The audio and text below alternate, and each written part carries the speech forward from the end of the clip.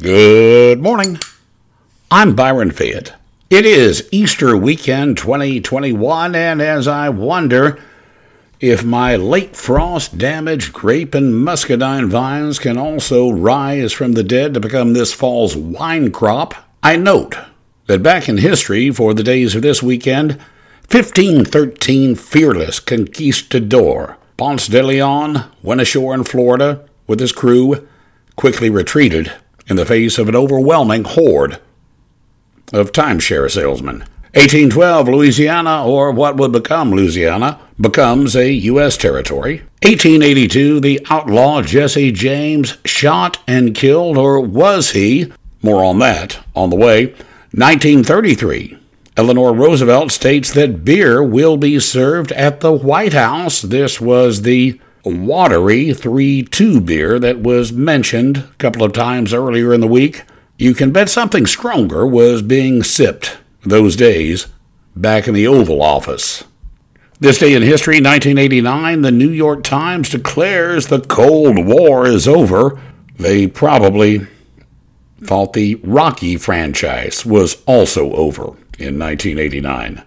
On the way, the many alleged descendants of Jesse James and the Cherokee Princess.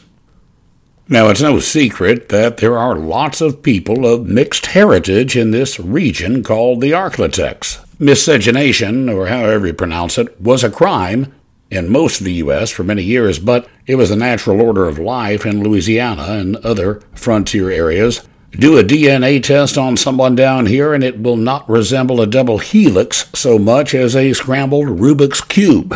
Those who call Hawaii the melting pot don't know that this area is mixed up like gumbo, and it's all the better for it. Venture just a bit north, and you find things are not so mixed.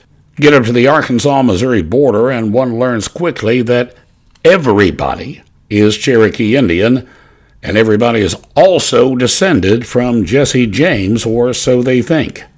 And this is not to disparage the great folks who comprise the modern Cherokee tribe. I'm friends with a lot of Cherokee, and they also are exasperated by what they call the Cherokee pretenders.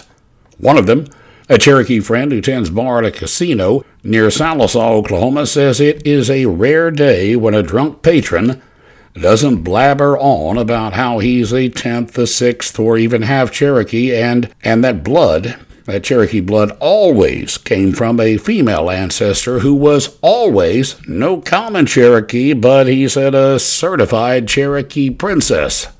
One fellow, that bartender again, tells me, tall, blonde, blue eyes, the very image of Hitler's imagined master race, took it to extremes. He was descended from a Cherokee princess who led her people on the Trail of Tears, and he himself had grown up on the res or reservation, he told my bartender friend. My bartender friend has long quit explaining to folks like him that there really are not reses or reservations in Oklahoma, at least not in the sense most people understand them. It's a different system there with the nations. And nothing is to say there are not Cherokee members who look like standard-issue Caucasians. But then there is the James clan, the Jesse James clan. I myself have met probably about 100 great, and great grandsons of the legendary Bandit, who was killed around this weekend in history. Parenthetically, some say he lived on, but that's a story best saved for the Halloween edition, where we'll also talk about Elvis and the Martians.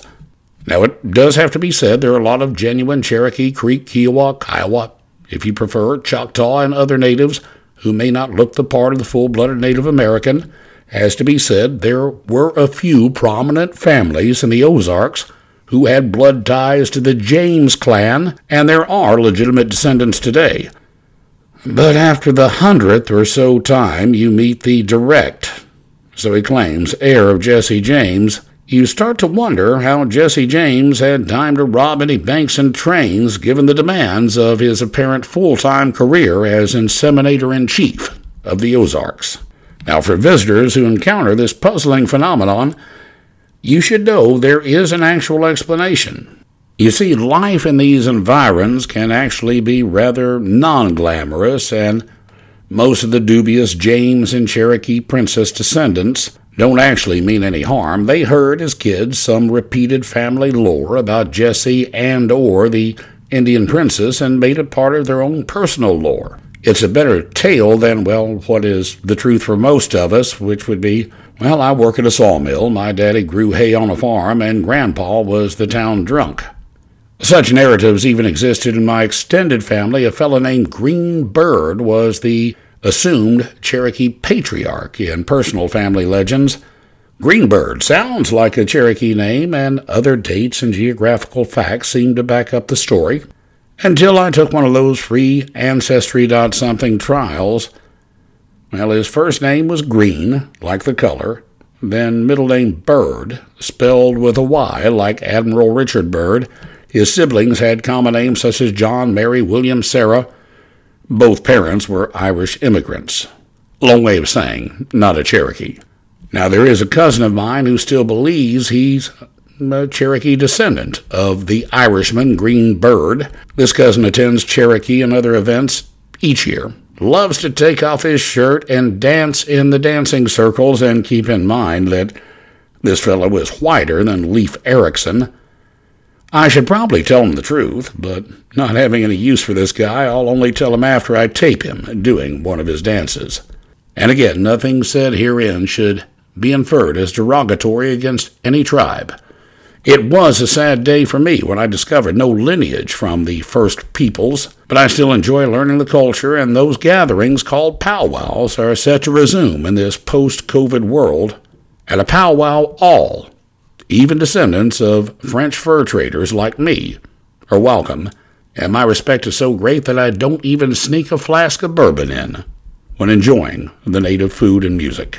I'm Byron Fayette, reminding you to drink at home. It's cheaper, it's safer, and if you get on the Ancestry site, you may need a stiff drink or two when discovering, as I did, a lineage of horse thieves, moonshiners, Welsh wig makers, attorneys, and even temperance preachers.